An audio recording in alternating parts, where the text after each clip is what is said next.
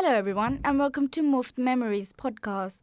This is your host, Anila Bhali. Today I have two guests, Izzat Bajwa and Dilara Bajwa. Both are sisters. Their story is kind of interesting. Well, we are all human beings and have our own stories that reflect our personalities. Izzat and Dilara, they were born in Germany and they moved to Pakistan at a very young age. Lived in Pakistan for 13 years. Now they have moved to the UK 2 years ago. Moving country to country is hard, but even harder if you leave your friends and take lots of memories with you. How are you guys today? I'm good. I'm great. Tell me about your childhood. We've spent quite a lot of our childhood moving from one place to another. Our childhood has been quite adventurous, and this has made us quite adaptable because moving places isn't easy at all, and when you move to a new place you have to adapt to your surroundings, culture, differences, similarities, everything right from the scratch, which isn't easy at all, but moving places has enabled us to become better people and has enabled us to adapt everything around us with positivity. What about you, Dilara? As she mentioned earlier, we have been moving a lot, and I think it just changes your perception towards life as well. Obviously, staying in Pakistan has its pros and cons as well. There's obviously a lot of cultural differences here between Pakistan and the UK. There is a lot of awareness nowadays as well. Us coming here in the transition wasn't as hard as would have been for 10 years back, I suppose, because social media has been so global and you learn everything today. Basically, your newspaper is your Instagram, right? So you learn everything about the world in just one click. What was the difference when you moved from Germany to Pakistan and then Pakistan to the UK? Both of their journeys are quite different in their own way, because obviously when we moved from Germany to Pakistan we were only 5, and when you're 5 you don't really know what's happening, you're kind of a puppet, you do as you're told, and I don't really remember any of it because I was very young, and when you're young it doesn't hit you as it would when you grow up. So the transition from Germany to Pakistan didn't have that big of an impact, whereas the transition or the move from Pakistan to the UK was completely different, as we were quite older.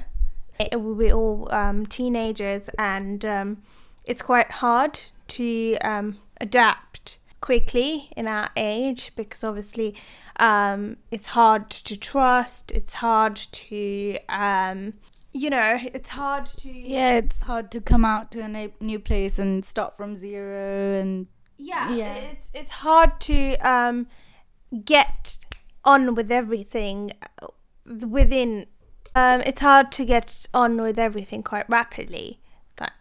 The transition was very, very slow, as we had to remain calm and adapt to our new surroundings, everything, because we've grown up in Pakistan for a good 13 years. And Pakistan and England are quite different, and we had established quite close relationships also back in Pakistan. So when you come here, everything's so new and it's extremely overwhelming, but I'm glad that there was no language barrier, or it would have been harder. But slowly, like within a few months, we started adapting and learning, and learning about the new environment, the people and everything, the culture. And now we have gotten a lot more comfortable, and we're at peace, like finally, because other than that, we really did miss our old life, friends, our family back there, because it's hard. It's hard to, like, you can't really leave everything and just vanish off and not think about it. Dilara, what is your take on it? As she mentioned initially, that it is really, really, really hard, because it's just, you're leaving all of your friends and family. It took you like a good 10 years to establish them and like have a solid foundation, and then just to leave all of a sudden and then come to a totally different environment with totally different values and culture and try and adapt there. Initially, like I would say the first few months were really, really hard for me, because I was in that stage where I still thought I would go back, but like my brain wasn't accepting the fact that I was here, so it just, I wasn't really social as well. It was just coming in my way. The fact that, you know, it's just, sometimes it's just harder for your brain and heart to accept things that are already done. How has this whole thing affected mental health? Are you referring to our move from Germany to Pakistan and Pakistan to UK? Yes. So initially, like, as we said, I was 4 years old. So I was a kid. I literally didn't care where we were as long as they had swings and I could eat ice cream. That's all. I initially adapted to it very easily because, you know, you don't really care about anything when you're 4. So it wasn't really hard. It was literally, honestly speaking, I don't remember it. It just generally is a very, very good experience. But then I'm like, I think I was 16 when I moved to the UK. Initially, it did take a toll on my mental health. As I mentioned earlier, the first 2 months were kind of hard because of the cultural differences, as well as, I think it's just very, generally, it's just, I think for anyone moving to even to a new city, is just the first few days of the months are really, really hard, and trying to just survive on your own and trying to, it's like a baby being born. It's like you're forming a new identity, and it was initially hard, but then it just kind of, I went with the flow, and things just kind of took their own way, and slowly and steadily I did reach a point where I was happy and mentally like in a much better place than I was in the first few months when I moved to the UK. So I think the way I look at it is, with a positive mind and attitude, I think you can overcome the negative thought process that takes over your brain initially, because it's just like you're in autopilot zone, because it's an entirely new environment. You don't know how to behave, you don't know what's right and what's wrong, so you just start. I think you just need to pick up the pace. I think you just need to put in your 100% effort from day one, even if it means that you have to face your fears, even if it means you have to do things that you are not comfortable in, even if it means you have to do things you never thought of doing before. So I think initially, as I have mentioned before, the only thing that got me through was my positive attitude towards everything in life, and it generally did change me as a person. I am a much, much better person than I was 2 years ago when I moved to the UK. So I would suggest to everyone, I know it sounds cliche, but like, I think this actually works. If you really, really, really want to get somewhere in life, do not lose determination. Do not lose sight of the bigger picture. Do not lose sight of what you want in life. I'm not saying it's very easy. It is so hard. It's extremely hard for anyone who's going through any sort of transition. Yeah. So I think my last point would be just stay determined and stay positive. Don't let the wrong thoughts take over you. Develop good, healthy outlets for your aggression, for your depression, anything. Just develop a good outlet. Try out things that work for you and stick with them. Never stop trying. Do not give up on yourself, because if you do, and that's initially the end of yourself. I understand. Thank you, Dilara. In Pakistan, when we were younger, it was considered as a taboo. So no one liked to talk about mental illness, because it was regarded as an actual or a horrific disease, and people would be scared or they would shame the person who would actually come up and say, I'm struggling mentally, or I'm mentally not in the right place. And they were like, oh, there's no such thing. Go back to your room and sulk, because there's no such thing as mental illness. It's just you, and you made up your mind about this, and you're just not thinking right. And they would just not talk about the elephant in the room.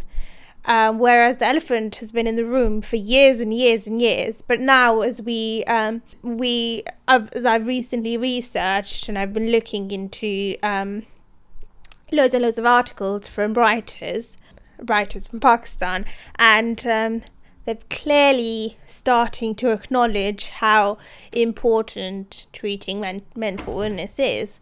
It's not a taboo anymore. There are more and more psychiatrists and shrinks coming out and reaching out to people who actually need help. And it's quite normal for people in our generation to suffer from a mental illness, or because we are strangled by so much of pressure, peer pressure, or education. We've got loans to pay, we've got mortgages, there's a high inflation rate, and the prices are going through the roof and out and above and can't be reached.